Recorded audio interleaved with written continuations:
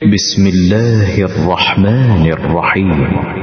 والفجر وليال عشر والشفع والوتر والليل إذا يسر هل في ذلك قسم لذي حجر ألم تر كيف فعل ربك بعاد إرم ذات العماد التي لم يخلق مثلها في البلاد وثمود الذين جابوا الصخر بالواد وفرعون ذي الأوتاد الذين طغوا في البلاد فأكثروا فيها الفساد فصب عليهم ربك سوط عذاب إن ربك لبالمرصاد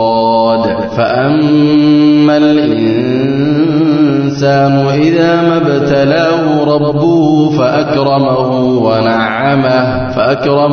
ونعمه فيقول ربي أكرمن وأما إذا ما ابتلاه فقدر عليه رزقه فيقول ربي أهانن كلا بل لا تكرمون اليتيم ولا تحاضون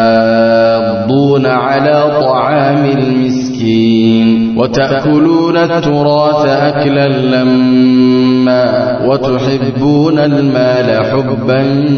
جما كلا إذا دكت الأرض دكا دكا وجاء ربك والملك صفا صفا وجيء يومئذ بجهنم يومئذ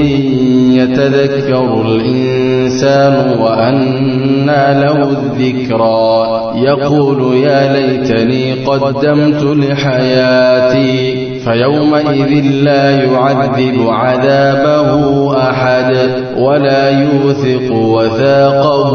أحد يا أيتها النفس المطمئنة ارجعي إلى ربك راضية مرضية فادخلي في عبادي وادخلي جنتي.